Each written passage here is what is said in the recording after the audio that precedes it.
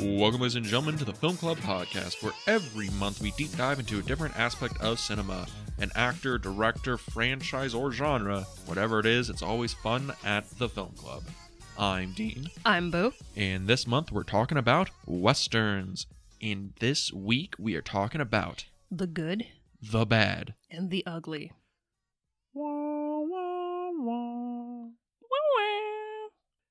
Yes, directed by Sergio Leone, starring Clint Eastwood, Eli Wallach, and Lee Van Cleef. This is one of the most definitive Westerns of the latter half of the 20th century. It's an epic to end all epics. It is probably Sergio Leone's most iconic film, and it made Clint Eastwood into a household name overnight, huge star.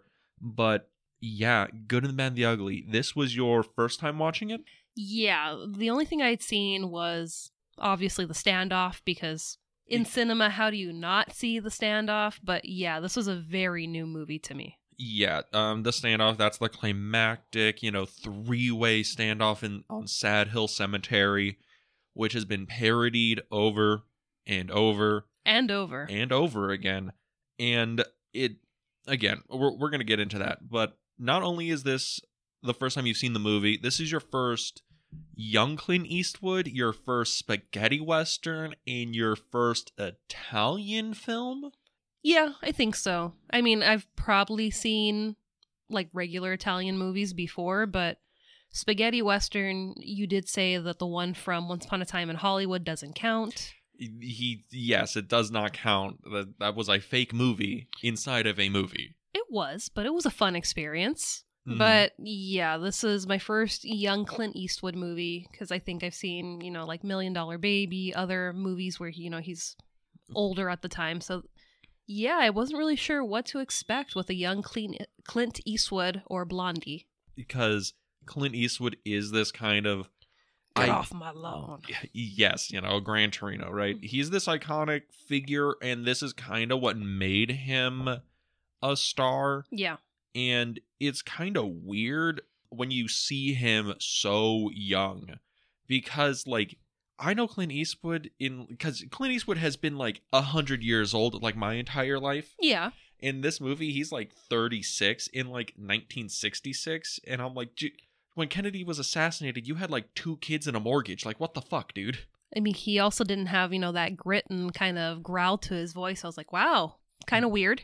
But yeah, so that's the crazy thing, We have the young Clint Eastwood here, the spaghetti western, and I kind of want to know, before we really get into it, what were your initial thoughts going in? Did you think you were going to like it? Did you have any preconceived notions about the movie? Going in, I was kind of thrown, because I was like, oh man, Dean's throwing a 3-hour movie at me. What are we going to do? I like doing that sometimes. You do, because I mean, we just talked about Stagecoach, and Stagecoach is a pretty fast-paced movie, and a pretty tight 96 minutes. Yeah, so with this one, I'm like, okay, let's see how the story progresses in 3 hours, and it's a little slow-paced in this movie. Leone kind of, reminded me of Lynch with, these really long shots that, don't get cut right away. He really likes holding on these wide composed shots, and he does have a very deliberately slow pace. Leone does not have this tendency to cut very quickly, like a lot of other action directors. Django, which is another spaghetti western of the same era, that's cut a lot quicker than this. But before we get really deep into the Leone style, yes, let's tell everybody what the movie's about.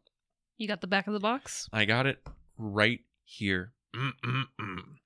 2 scam artists are joined in an uneasy alliance when Tuco, the greedy outlaw, learns of a stash of gold buried in a distant cemetery, but only the sharpshooting Blondie knows the grave the gold is in. When the two head off, they are pursued by the heartless gunman Angel Eyes, who also wants to get his hands on the gold, and even when the duo pose as Confederate soldiers, get into a deadly shootout, and blow up a bridge, he does not relent. The film culminates in one of the most epic standoffs in cinema. Only one man will walk away with gold, and the others will end up and a shallow grave on Sad Hill Cemetery. Yeah. We didn't even practice that. That was good. That was solid. Like, we'll take it back to the booth, run it a couple times. I think we got a hit on our hands. Break out the keyboard. Break out, the guitar, get the whole trumpet sound going in. I think we can make this work. I think so. But the movie, in terms of plot, it's really kind of spaced out. Yeah. And, this isn't our first Leone film. We No. also watched Once Upon a Time in America, which also has this very slow, deliberate pace. He's very interested in composition, composing these images, portraying emotion through score and looks more than dialogue. And score is important to me, so I'm very appreciative of that's also an important factor to him in filmmaking. Oh yeah, and that is kind of why his movies also seem to pull very long. And honestly, I like the pace of the movie. It is a tad slower than I think you would call any kind of action film. Yeah, I mean, that was basically my big gripe with the movie, was that it felt like it took forever to get through this movie, and we could have cut a lot of corners to kind of, get to the point. Because I'm like, okay, it's Clint Eastwood, it's Leone, it's going to be gunfights and, just action-packed. And it was kind of, there's a lot of action to it, but it's like, it takes us a while to, get from point A to point B, being the cemetery. Yeah, which is kind of interesting saying, point A to point B, because we don't even get to the real plot until an hour in. The first hour is all setup. We are meeting Blondie, we're meeting Tuco, we're meeting Angel Eyes. And also, Angel Eyes has one of the best introductions ever when he just walks into that house. That's probably, I mean, apart from, the standoff, that has to be my favorite scene in the movie. Just the setup of him in the square doorway and the round interior archway, the arches of the house. I'm like, stylistic wise, I was like, wow, this is a really striking shot, and he's in all black. That this is the bad guy, and is everyone not going to make it in this house? Like, what's going to happen? Yeah, because Lee Van Cleef shows up, and Lee Van Cleef, we've seen him before on the podcast because he's in Escape from New York. Yeah. And he just has one of the most striking bad guy faces ever. It's so like angular and tight or whatever. And in that black hat with the black clothes, and he's walking against this like idealistic landscape in the White House. He looks like the Angel of Death has walked into this place, and he doesn't say anything for like 10 fucking minutes. Yeah, and that's something, I don't know if it made it into the podcast last week, or we were talking in the car when we were talking about Hatfield from Stagecoach. Yes. Where, he has this face where he could be either a good guy or a bad guy. And Angel Eyes, no, he's, textbook bad guy. Yeah, and it's such a good introduction to his character, because he sits there, and this is kind of like the first salvo where we get the idea that there's a plot in this movie. Mm-hmm. It's when he's like talking to the guy, he's like, oh, so where'd the gold go missing? And we get an idea of that. And then we completely go away from that for about 45 minutes. Yeah. And that's when we get like the Tuco and Blondie introduction. We finally get to see Clint Eastwood. But the movie is paced very weird, and it's structured very long in a lot of places. Because, yeah, it does take really an hour before we get any real plot. Yeah. And I think that was the most frustrating, because it's like, I get that you're trying to show this is what it would be like in the Old West, the days are long, the miles are even longer, but it's just like, okay, let's get moving. Let's get to the point. I want to see Clint Eastwood. I want to see, how we actually lead up to the standoff in the very end. And I mean, very end. It's like the last few minutes of the movie, the standoff. Yeah. It is kind of weird, because we have this perception of this very epic kind of shootout movie, this gunfight movie. The biggest images from it are the standoff in Sad Hill, Clint Eastwood when he has like the noose around his neck in like in like the hotel. But again, those are like very few and far between. There's might be an argument to be made about like the Civil War set, which is just huge. That I didn't even think of being in the movie. Once I started seeing the soldiers, I was like, oh yeah, Civil War. But I'm like, I didn't even think it being part of this plot, because I just thought big Western, there's going to be a lot of people shooting and guns and, horses. And I'm just like, oh, yeah, there's a war going on. Okay. And like, oh, no, we're actually going to go to, war camps and we're going to see both sides. And yeah, the Civil War plays a really integral part to the movie in a weird way. Yeah, it's not like, there's mention of, oh, the war is occurring, something so we kind of get, a grasp of what the time period, is in this movie. But yeah, I was kind of like, oh, okay, not what I expected, but let's see where it goes. And where the movie goes is I find it incredibly interesting because I guess, it's pretty obvious. This feels like Tarantino has been ripping off Good and the Bad and the Ugly for years. It is one of his favorite movies. He's acknowledged that he borrows from it a lot, and it's a lot of influence. But I see it the most because in a lot of, I guess, later stage Tarantino movies, there's a lot of us kind of spending time with the characters, and it kind of unfolds slowly, and that really is what Good and the Bad and the Ugly feels like. It feels like we're just kind of hanging out with Tuco and Blondie as the movie kind of just rolls along. With their love-hate relationship. Did you like the Tuco Blondie thing? Because I really like that power dynamic where you can never tell if they like each other at all or they are sworn enemies, and it changes in between scenes. Yeah, I think they really do like each other, but it's just this thing of, if someone's got to die to keep all the money, well, it's going to be me. But I mean, we see, at the end how they really feel about each other, at least Blondie, where he's just kind of like, yeah, I'll spare you. So that's why when you get, the description, only one man survives, and it's just like, no. Yeah, well, a flowery language. One of them dies, all three of them could have died on Sad Hill. But the interesting thing about, I guess, the Tuco and Blondie relationship, because Angel Eyes is kind of off in the distance, and he's just this presence in the movie that we kind of jump back to every once in a while. He's the shark. He's the shark, yeah. He disappears for like over an hour of the movie, and then he just kind of reappears, and, then bad things happen. Yeah. But we follow Blondie and Tuco a lot. We actually follow Tuco more than we follow Blondie.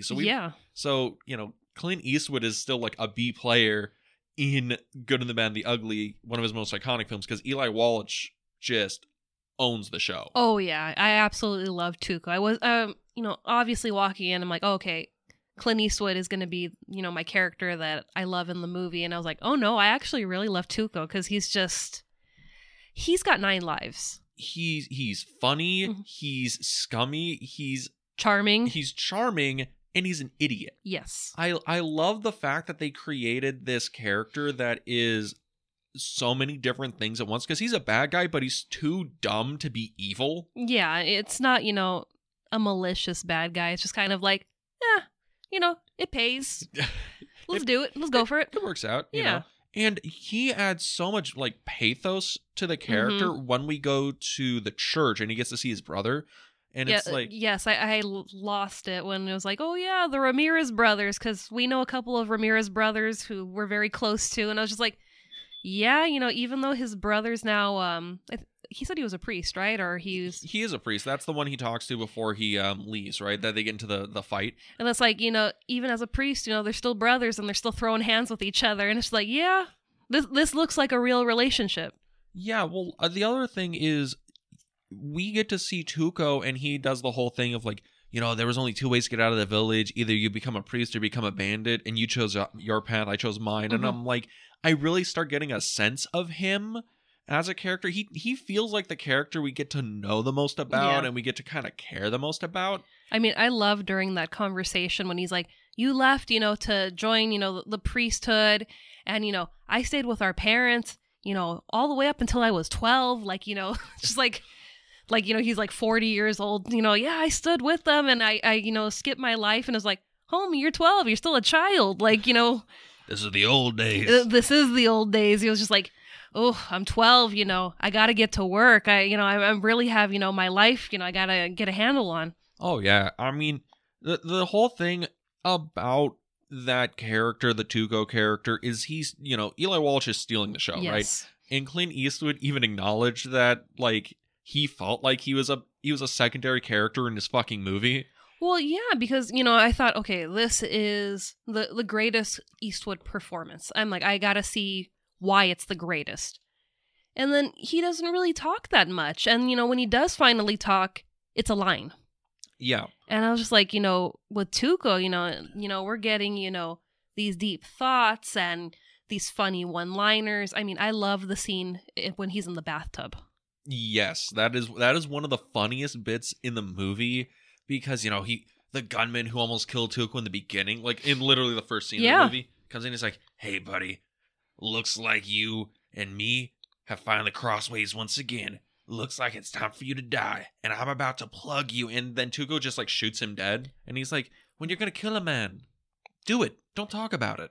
Finally, he kind of broke like the fourth wall with, we have these bad guys and they have to do their monologue, and then obviously they die because they're talking for like 45 minutes when you could have just done what you needed to do and then the leave. James Bond paradox, right? Yes. So, I mean, I love that scene where it's not only ridiculous him taking a bath, but we see the whole sequence of him going through like the different things for the bath and making himself a bath, and it's nice and pretty, and there he is, enjoying himself. And because it's Tuco, of course he's got his gun with him in the bath. You never know who's going to show up. Yeah, and it's so interesting to me, again, because that's, the Leone style, right? Yeah. But you're kind of weirded out by like Clint Eastwood's not talking a lot. Well, this is like his third film with Leone, because he had done A Fistful of Dollars, A Few Dollars More, and it's kind of the same thing. Clint Eastwood, probably rightfully so, felt like a lot of the dialogue that was written for these kind of movies just wasn't very good. So he would try and he would ask Leone to just condense my lines to as little as possible. And Leone also was more interested in I guess, the looks characters would give than actually like the lines they would deliver. But it is really off-putting in the movie when you have Tuco, just speed running like pages and pages and pages of dialogue. I mean, even Angel Eyes talks more than Blondie does. Mm-hmm. And that's why it's just kind of so off-putting, where it's like, well, I get it. You're the strong silent type. You're the mysterious guy. I'm here really just to look at you and watch what you can do. But it's just like everyone else is more or less talking. And you've got like a sentence to say here and there. It's just kind of weird. Well, it's the establishing of that cool Clint Eastwood, the strong silent type, the guy that doesn't, does a lot but says very little. And you got to think about it in kind of context, because these are, spaghetti westerns. They're responses to kind of those old John Wayne westerns, the Burt Lancaster westerns, Gary Cooper westerns. There's no Pilgrim in this movie either, before you start again. Look here, Pilgrim. But that's the thing. Like, the movie that we have here feels like it's kind of changing that Western hero. Because in Stagecoach, we talked about it, not too long ago, where John Wayne, he's a lot more of a personable kind of character. He is kind of talking with everyone in the Stagecoach, trying to like weed everybody out, flirting with Dallas whenever he gets the opportunity. Yeah, big flirt, John Wayne. Big flirt, the Ringo Kid. I mean, that man can fill out a pair of jeans. Yes, we get it. Young John Wayne, he could get it. Whew, and young Clint Eastwood, because I mean, we didn't really talk about it in the last episode, but I really love the costuming in this movie too. Oh yeah, the costuming in this movie is really gritty and really dirty, and it's the opposite of Stagecoach, where Stagecoach was very maybe not like pretty, but it was a little bit more like theatrical. Yeah. The John Wayne Western garb felt like something you would see in like a romanticized painting of what a cowboy would look like. And in this one, this is the, Clint Eastwood, this is the cowboy that every man wants to dress up as, with the serape and the boots and the hat. I mean, you see that costume in just about every cartoon, every riff of this movie. Back to the Future parodies. Oh, yeah. And it's kind of interesting in that sense, because even down to the costumes, the movie's dirty. The movie's really gritty, and that's kind of the world that Leone is composing, right? He's composing the opposite of the traditional Western. And I'm wondering your thoughts on this. You know, we watched Stagecoach, we watched Good, the Bad, and the Ugly, and Stagecoach we said was like, that's the foundation. That's what Westerns were for 20 years after it was made. And then this movie, well, the spaghetti westerns come out and it completely just washes away that romanticism, that mythology. Oh yeah, this is, the, not True Grit John Wayne, but this is the true grit of, the Western world and what was going on at the time. And I kind of I love the contrast between the romanticized and the realistic, where they're walking, miles and miles in the desert and they're all chapped from the wind. And it's just like, I love the realism in this movie where these could be actual real people fighting for gold. Yes. And I love that. I love like the MacGuffin of the gold, because for the most part, the gold is only an excuse to get these characters to go from point A to point B, right? Yeah. But the fact that it is this gold, it's doing a lot to talk about, kind of the themes of the movie. Because it's the good, the bad, and the ugly, right? Yeah. We have Eli Walsh. He's playing Tuco, and he is the ugly. And what makes him the ugly? Because Blondie, he's the good. Lee Van Cleef, Angel Eyes, he's the bad.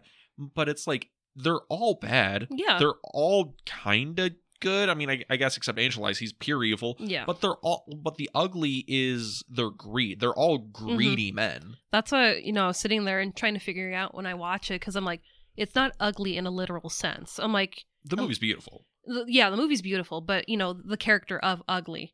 I was just like, okay, I'm like, is it ugly that, he's just very blatantly honest with his intentions? It's like, is he ugly because he's a Jewish actor playing a Mexican? I mean, I've never heard of Eli Walsh before. Or Walsh? Walsh. Yeah. I also called him Eli Walsh for years until somebody pronounced it in front of me. I was like, oh yeah, that is not how it's pronounced at all. Yeah, so it's like, I had no idea who he was. Yeah, wow, surprised he's not a Mexican actor. But you were like, I was about to claim him for my people. He looked like one of my grandpa's brothers. That's why I was just kind of like, oh, for real? That's why I was just kind of like, I think that's maybe why I gravitated towards his character, because he just reminded me of family. But he was also the most realistic character, where it was just, well, I've gotten myself into another jam. All right, I'll find a way to get out of it. And, yeah, if I got to lay here by the train tracks and wait for them to, break the cuffs off of me, we'll do that, and we'll just keep moving on from there. It's just like, damn, Tuco. I love that stunt, right? Because that's actually Eli Wallach. And what happens is he's gotten arrested, and they're going to take him to like a prison camp and all this other stuff. And he jumps off a train with the guard that's locked him up. Mm-hmm. And now he's like, well, I killed the guard. Yeah. But now I'm stuck in the desert with him handcuffed to me. Oh, there's another train coming. I got it. And he sets it up, and it's a real fucking train, right? Yeah. And it's careening down, and it's this beautiful shot where the train's coming, and Eli Walsh is like crouching down and has the chain right on the rail, right? Yeah. And as it's coming through, it runs over the chain and breaks it, right? Yeah. What's crazy about it is there's a step on that train that passes by. You can see it in the movie. It passes, I think, an inch over his head. Yeah. If Eli Walsh fucked up, the movie's over. He's dead. He's decapitated. Oh, yeah. That was a thing where they said that he almost died 3 times during the making of the movie. That was one, because he could have been decapitated. Mm-hmm. I'm struggling to remember the second one. But the first one was that someone during production, I guess when he was, in the middle of a scene, taking a break, he had his soda next to him, and someone set down a bottle of acid for whatever. Oh, yeah, and he picked the acid to loosen up the cloth on the gold bags. Yeah, so he ended up picking that up and drinking out of it, and it, obviously made him sick because it's acid. And it was, a gripe that, he almost lost his life 3 times for the movie. And, a lot of people were saying that was kind of a Leone thing, where it was just he wasn't really into safety. It was more just the vision and, getting this completed. And I was like, yeah, but, you got real people out here that, you could kill them with some of the things that are happening. It's kind of terrifying. Oh, the second part you were thinking of, I know which one it is, because it's also the one that Clint Eastwood straight up refused to do. Oh, the horse. Oh, it wasn't just the horse. Well, the horse I think also did it, but the one that Eastwood refused to do when the bridge blows up, right? Yeah. Because there's the big, beautiful Civil War battlefield where it's like 1,000 extras, Yeah. and they're blowing up a bridge, right? Because the Tuco and Blondie have the genius idea of like, they're fighting over the bridge. If we blow up the bridge, they'll leave. They're distracted. Exactly. So they blow up the bridge, and it's a real ass explosion. They're using like actual like a ton of dynamite to blow up this bridge, and we see the shot where Eastwood and Wallach are crouched down behind this little like sand bunker, right? And it explodes, and you can see what looks to be like a cinder block fling by, and it crashes right against the sandbags. Yeah.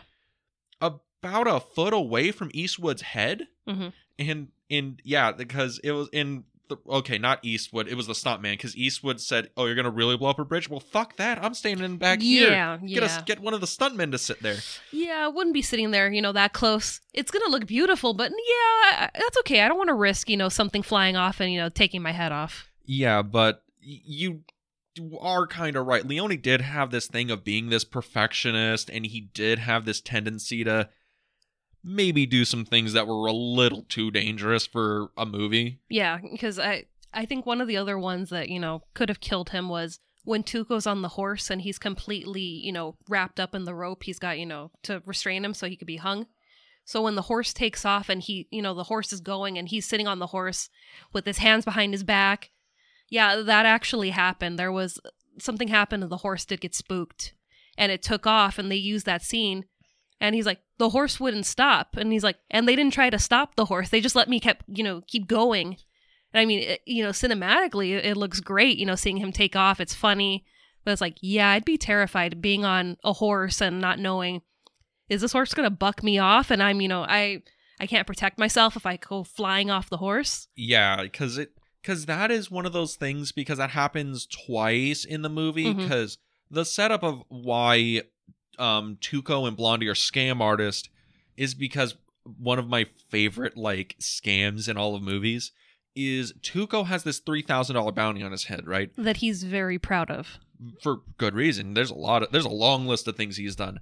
And Blondie has this idea of like, well, I can capture you, turn you in for the reward money, and then if I save you before you're hung, I can just go to the next town and turn you in and keep doubling up on my reward money. He's basically a bounty hunter. Exactly.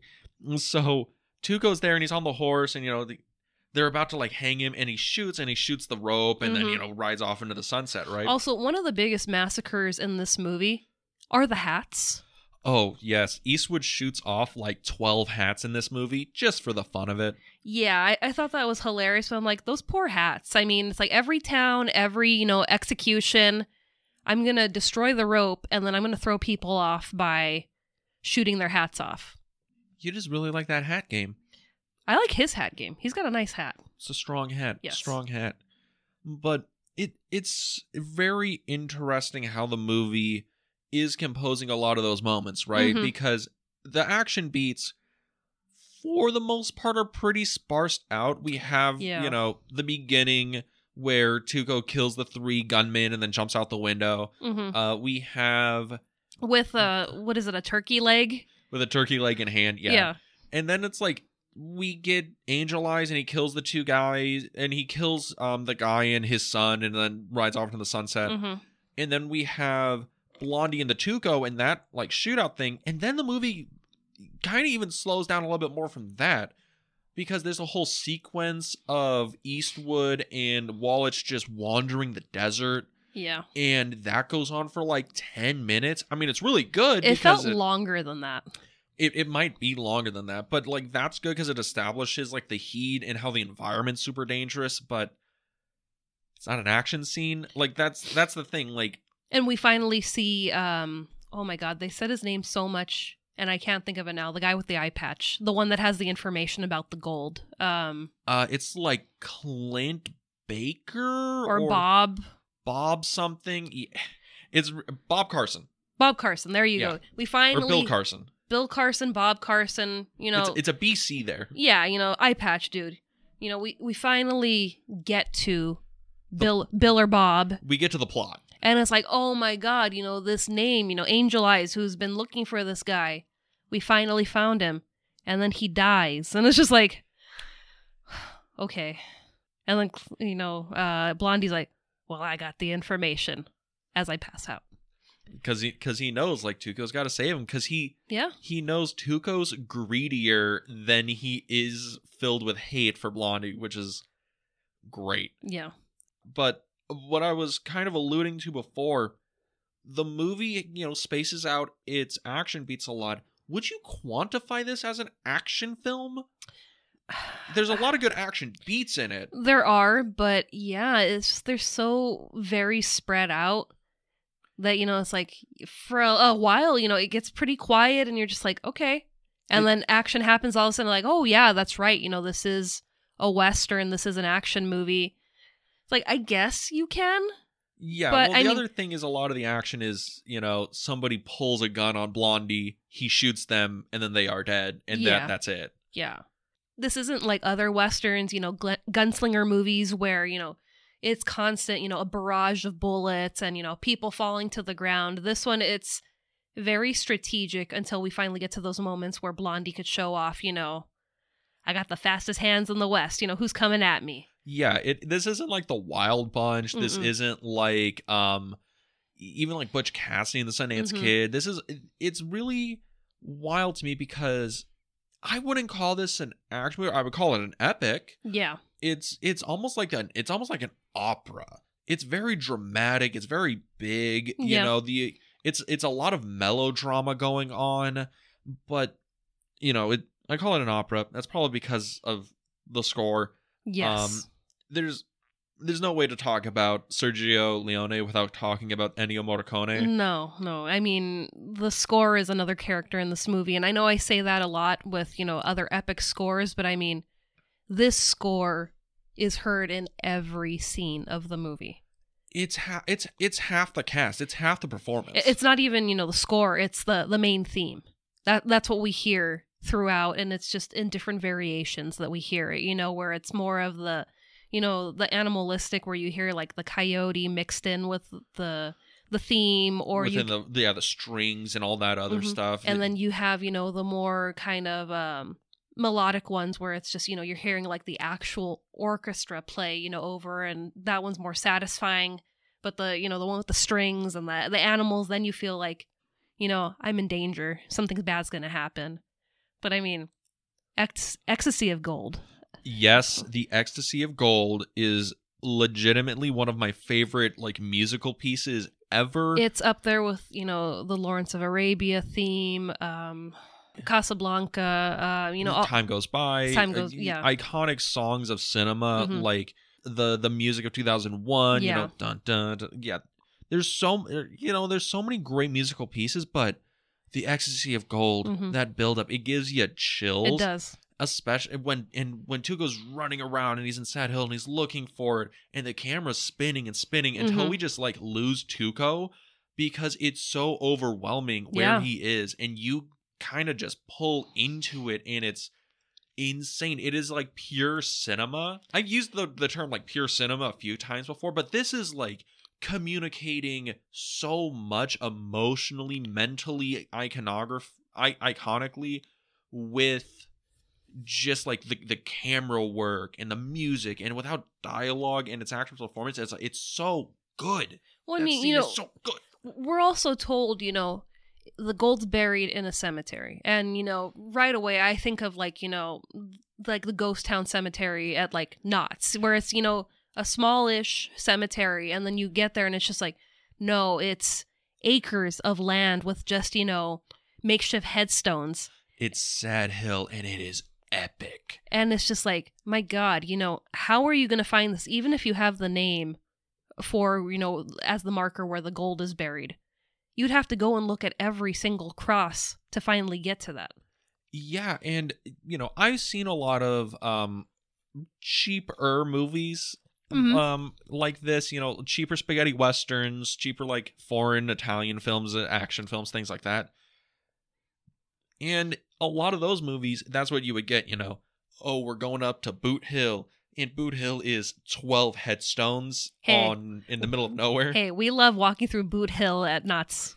Yeah, exactly. But that's like the thing, you know. In your head, you think it is going to be, you know, 12 headstones, maybe 20. the production did it in like a weekend, all right? He probably blew all his money on the fucking Civil War thing. They can't be that big. Then you see it, and it's like, you carved out an entire valley to make this like football field sized graveyard, and yeah, it feels like so overwhelming when you see it, because yeah, the logic of that moment is, Tuco, even if you had a week, you might not even find the guy. Yeah. And it's a thing where it's like, it's also this thing that goes into one of the themes of the movie, is this very anti-war and cost of violence in, war, in cinema, in, human nature, because, they're here to take the gold out of like literal graves. They're grave robbers, right?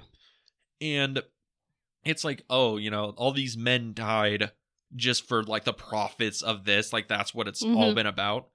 And it's beautiful. But fun fact about Sad Hill, right? Yeah. So that was an actual set. It was built in Spain. Yeah. There's a documentary on Netflix that you can watch. It's called Sad Hill Unearthed, where these Spanish fans who, grew up watching Good, the Bad, and the Ugly, they were like, well, yeah, it was filmed over there because it just gone into disrepair. It was completely emptied.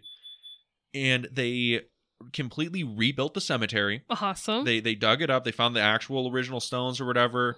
And if you donated, I think it was like $100 for the restoration project, your name got put onto one of the headstones. Oh, that's there. really cool. Yeah, but the thing is anytime I think a member of the cast or crew passed away, they have like headstones reserved for those people. Oh, okay. Yeah, so Lee Van Cleef's on there, Eli Wallach on there, Sergio Leone's on there, and there's one spot reserved for like Clint Eastwood, right? Yeah.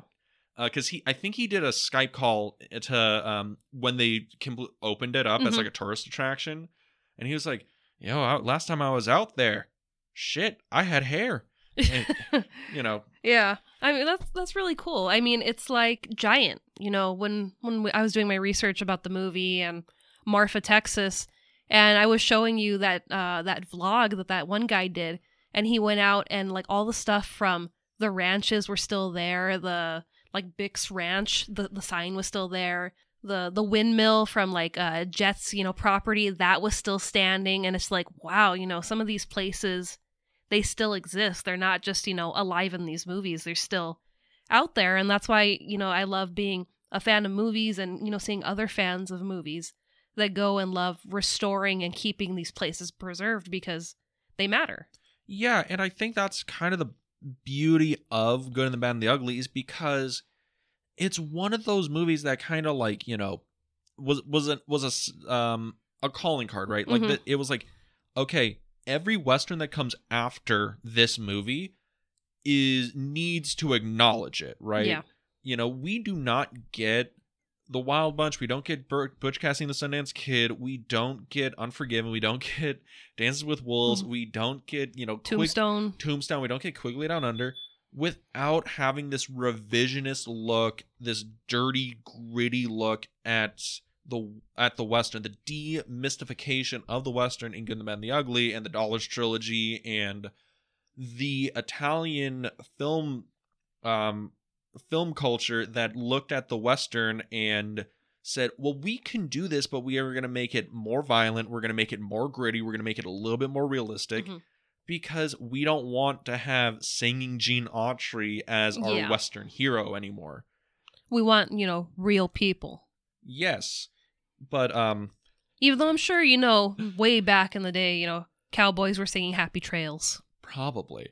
But speaking of, we want realistic things, one thing that's not realistic, and I wonder if you picked it up. So did you like the dubbing in the movie? Yeah. Believe me, I picked it up. I'm like, is that just me? I'm like, is this movie out of sync? Yeah, or... I did pause it a couple of times. I'm like, okay, let me, start it again so I can get it to. And I was like, oh, it is dubbed. Huh. Weird. Yeah. Now, I don't know if you enjoy this kind of style of the spaghetti Western, but if you do get into it, or if our conversation has sparked you wanting to watch more of these movies, they're all like this. Yeah. Because for the most part, and this is, I'm pretty sure this is actually accurate, Italian film culture, like filmmaking, this goes back to like the neo-realist, Fellini, De Sica. They would not record live audio. Yeah. So they would just have you say your lines in whatever language you spoke. Mm-hmm. You can see it in movies like Suspiria, where there's actors who spoke only German, only French, only Italian, and then your lead only spoke English. And you would just kind of do your performance in whatever language you got, and the other guy would then just do his lines in whatever language he had, and then they would just dub that fucker over in post. Yeah. Which is so weird because the movie's actually like well acted, but it blows my mind because, you know, you are Clint Eastwood, Mm-hmm. right? And I am the sheriff. I'm only speaking Italian to you, and you have no idea what the fuck I'm saying. Yeah, you just have to know your lines and be like, okay, well, I delivered my sentence. Now what do we do? And I think that's kind of why the movies kind of works and why that Clint Eastwood like silent type works, because it's feeling a lot more like emotive than like dialogue driven. You know, we're getting a lot more of a sense of like feeling than we are getting a sense of maybe like character revelation through dialogue. It is just a weird thing about Italian movies is that they're all fucking dubbed like this, worse than bad kung fu movies. Yeah, and I mean, you know, we're getting a lot of emotion, expression, so that's kind of nice to see it, you know, versus just lines and monologues. It's like, no, you know, we're actually getting the human experience and kind of just trying to, you know, read the characters, basically. Yeah, but, so I think I've exhausted my little list of talking points, at least so for now. Did you have anything you wanted to talk about the movie? I mean, I just have my calendar in front of me, but, you know, we hit costuming, we talked about music, because the music is so important, beautiful in this movie. We talked a little bit about the iconography, because this movie is iconic. I mean, you just look at that silhouette of Clint Eastwood with the poncho and the hat and whatnot. Like what was that Johnny Depp animated movie with the lizard? Oh, Rango. Rango? Yeah. In Rango, you have a Clint Eastwood character show up that is dressed like he is in Good and the Bad and the Ugly. I mean, you have Star Wars, Boba Fett. Some of his costume was inspired by Clint Eastwood. The poncho thing? Like the cape, the poncho that he has. His mannerisms where he doesn't really speak, but, you know, he's got fast hands. You know, he's a bounty hunter. So it's just, you see literally in Star Wars, when Han shoots who's it? Greedo. Shoots Greedo underneath the table. That's the same move Lee Van Cleef does in the opening of this movie. Again, echoes. Tuco too, you know, was shooting through the water. It's like, you know, or shooting through the bubbles at least. It's like, you know, you see all these calling cards back to these movies that have inspired so many other filmmakers. And I mean, Tarantino owes a lot of his filmmaking style to Leone. Yeah. But I think one thing we could talk about is the is it the hate relationship between Leone and Clint Eastwood? Yes. I guess it's probably good due diligence to talk about some of the behind the scenes stuff that comes out after this movie. Because I was shocked that this was the third film in the trilogy. Because I've never seen the trilogy before. You know, I wasn't sure if, you know, is this what we're starting with? You know, we're starting with this, you know, epic, and then we're moving, you know, progressionally with, you know, what happens after he gets the money. And it's like, no, you know, this is the end. Yeah, because this is called... This trilogy, you can either call it like the Man with No Name trilogy or the Dollars trilogy. It really depends on who you're talking to. But they're three movies. They're all thought to be connected because they're connected in themes and in actions, and a lot of the actors repeat themselves over and over again. They usually have they all have Clint Eastwood as the lead, as the star, as, you know, the quiet gunman who comes into town and does yada yada yada. But it's really weird when you really look at them as a trilogy, because Fistful of Dollars is literally a remake of Yojimbo, a Kurosawa film about a wandering samurai comes into town and, you know, comedy ensues. But they all get a little bit bigger as they go on. This is the third film in the franchise. It's the most expensive one. It's the one that's the actual epic.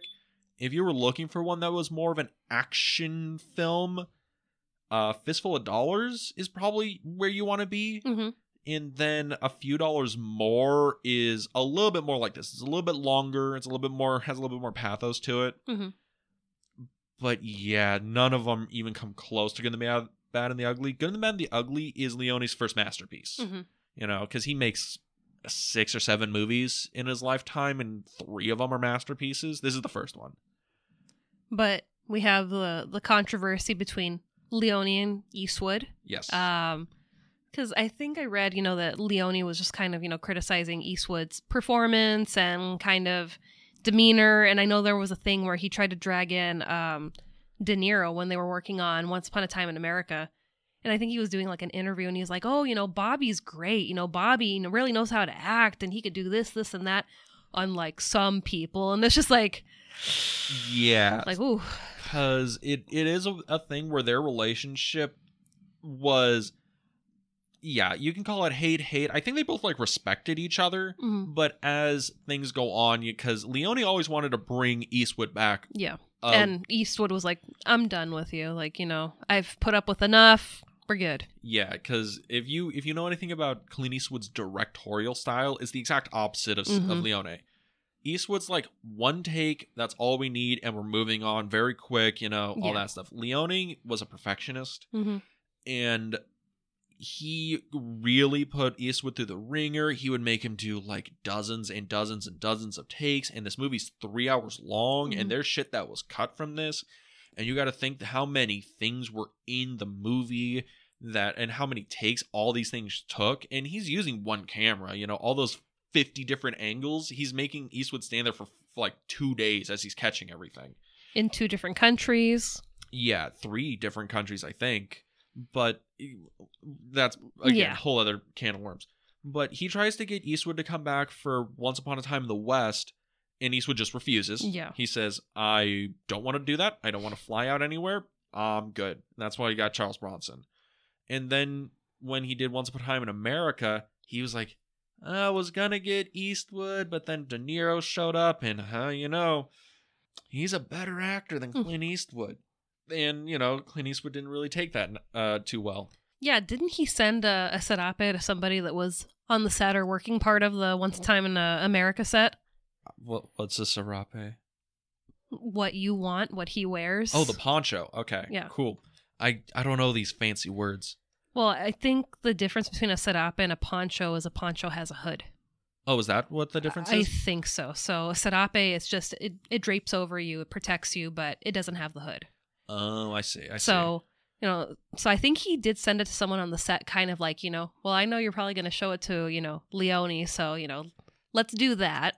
And then I think after this movie, he gave his serape to a Mexican restaurant somewhere here in Northern California. Okay, that's... And they hung it up in the restaurant, and it was just if people knew, they knew, and if they didn't, they had no idea that, a piece of Hollywood history was sitting right there. Yeah, and I mean, that is kind of the crazy aftermath of the movie, and also gives into the weird nature of the budget, because it had a really big budget for the time. It was a $1.6 million, and Eastwood's I used most of my own clothes. Most of the costume was mine. He's the boots were mine from Rawhide. The hat I got from some tailor shop or whatever. And it's bro, this is you see the Civil War set. They couldn't afford to get you a new costume or whatever, because that serape, see, I'm using the word now. You are. That's from the first 2 movies. Yeah. And it's the same one. It had never been washed. Yeah, I liked when I read about that. I'm like, that just adds to the character. I mean, this is the West, it's not going to be, ooh, I got really dusty today. Let me go, wash my pants, my this. It's no, they get up and they go. And he doesn't look like, wow, this, can't really call him a cowboy, but, this bounty hunter, he's super clean, It's the difference between John Wayne, who looks like he just, fresh shave when he shows up in Stagecoach, versus, Blondie here, where he looks like, bro, you rode in from the desert kind of thing. Yeah. But that's kind of the interesting thing. The movie, and all those props and all this other thing, it has this very weird feel about it, because it has this kind of it has this big, epic, grand quality of a blockbuster, but Yeah. the nature of it feels like kind of a gritty exploitation film with like a lot of the costuming, a lot of like the violence of the movie, because it's not gory in any way. I mean, the most rough part of the movie is when they're beating the shit out of Tuco. Yeah. The torture scene. Yeah, that was a rough scene, and the fact that the band that's playing knows that the reason we're playing is because Angel Eyes is beating the crap out of somebody in there, and you have, what is it, the violinist? Yes. Where he just stops and, he's crying, and they tell him, you better start playing again. And you just feel so many emotions. I love that scene because, again, without saying anything, it tells you so much. It's like, oh, so another one. All the guys know he's crying. The violinist guy is crying, and it's this, little like Italian dude who's just like, oh, tears or whatever. And they're like, keep playing, goddammit. And it's like, that tells you so much about this world, this like, again, rough and tumble, gritty world that is just so powerful. Yeah. And it's like, I just really love this movie. It's a very, very good movie. It is. I enjoyed it a lot more than I expected. Still, biggest gripe is such a long movie, and I feel like, a lot of it could have been condensed down to move at a faster pace. Well, there is an American cut of this. Well, there's two cuts of the movie. There's the one that we watched, which was called the extended American cut. That's the 3-hour one.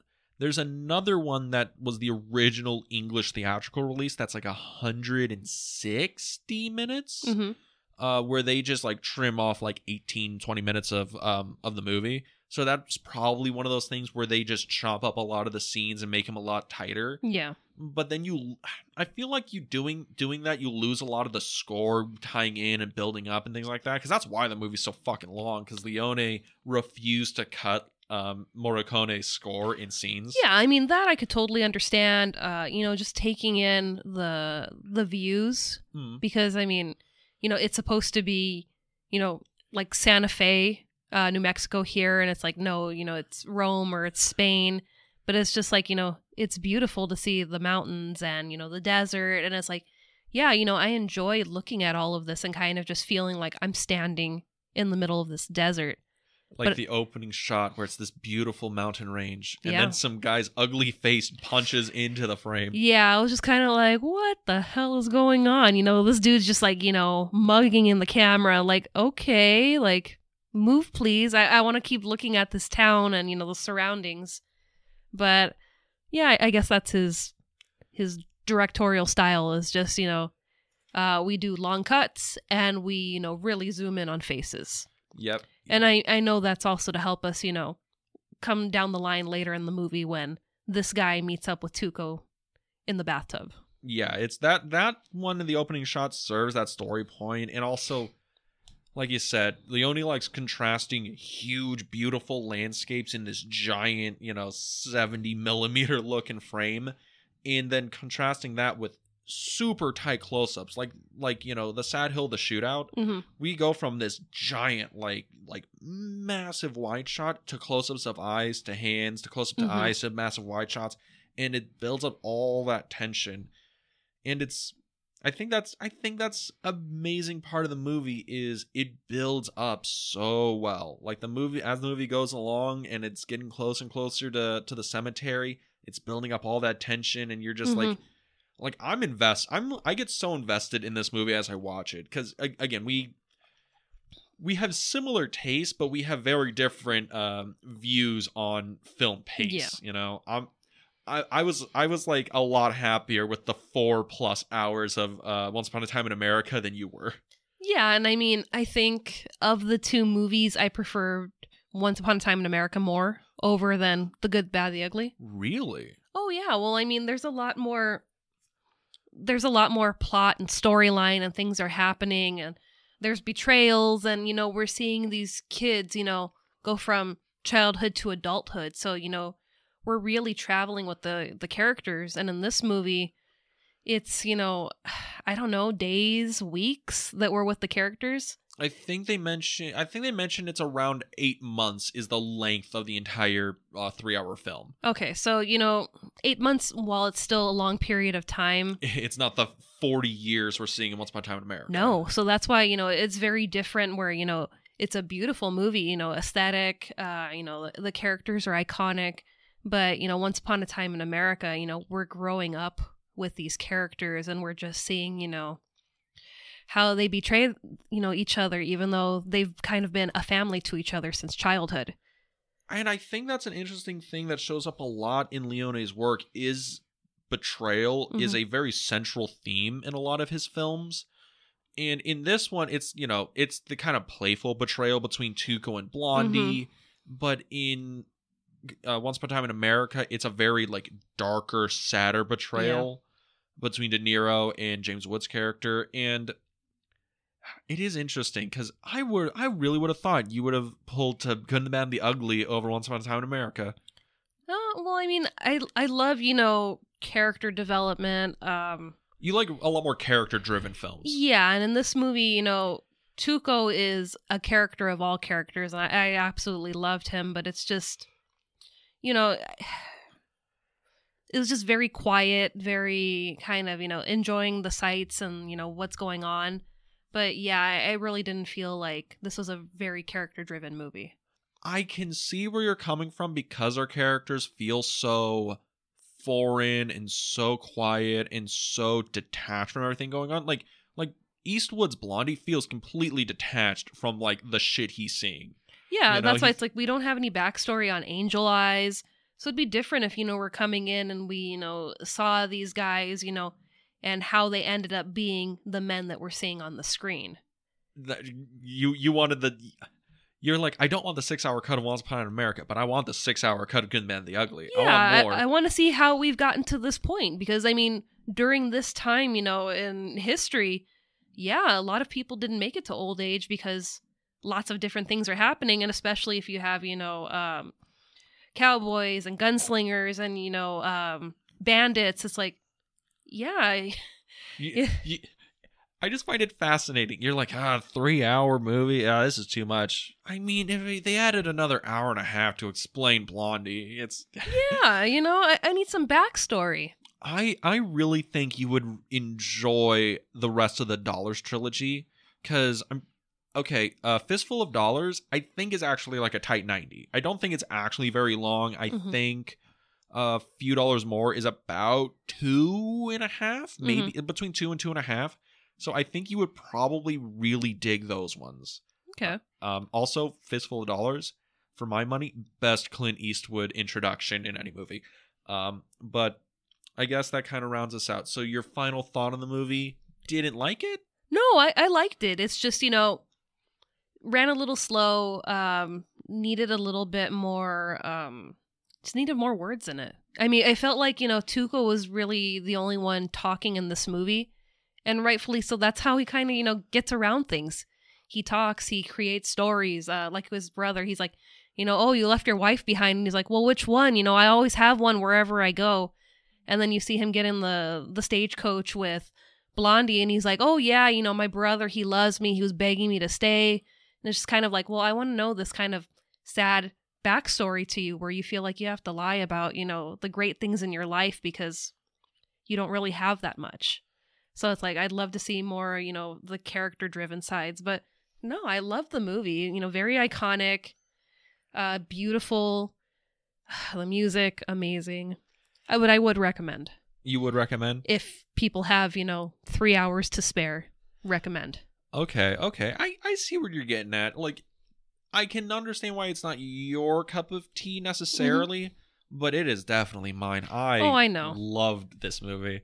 Yeah, this was like Eastwood Westerns were a staple in my household. Me and my dad, we watched like all these kinds of movies. But yeah, Good and the Bad and the Ugly, I think, again, it's one of the Leone masterpieces. I adore the film. I think it's such a massive achievement of cinema. It really is kind of one of the benchmarks of the Western genre that all other Westerns are going to be measured by, But yeah, I would 100% recommend this to anybody. Even if you don't have 3 hours, make the 3 hours. Get it done. This is necessary viewing for any film nerd. Yeah, that's true. But Next week, we are doing a film that's completely different. That's right. We're doing a Western that's more my speed, my style. I think you could classify it as a Western. It mostly sticks within, the Western timeline, even though we break a little bit. Once we go to the Warner Brothers backlot. We do, because we're going to be talking about one of my favorite movies, definitely on my top 100, Blazing Saddles.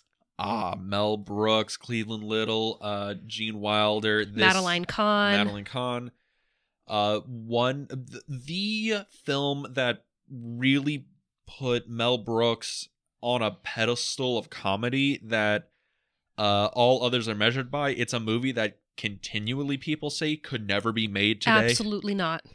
But still everyone says it can never be made today, but it's one of the funniest movies ever made. I mean, in the same token, he just came out with History of the World Part 2 on Hulu. I've seen, I think, maybe 3 episodes. And I mean, it's a lot like Blazing Saddles. And, it's kind of, you kind of have to understand he's not going after anybody. He makes fun of everybody. Yes. But I can't wait to talk about that. Oh, me too. I'm so excited to finally talk about Blazing Saddles. Yes, but if you wanted to get that episode, where can they go? Well, if you want to listen to us on a different platform than you currently are, you can find us on Apple Podcasts, Spotify, iHeartRadio, and YouTube. Yes, you can find our YouTube channel on the Film Vault. That's the Film Vault on YouTube. You can go like, comment, subscribe. Check out all of our cool slideshows. We love slideshows of this podcast. And if you wanted to follow us on social media, you can go to the Film Club Podcast on Instagram, where we post upcoming episodes, daily stories, random trivia, and our random adventures we go on. And with that, we'll see you next week at the Film Club. Have a good week, everybody.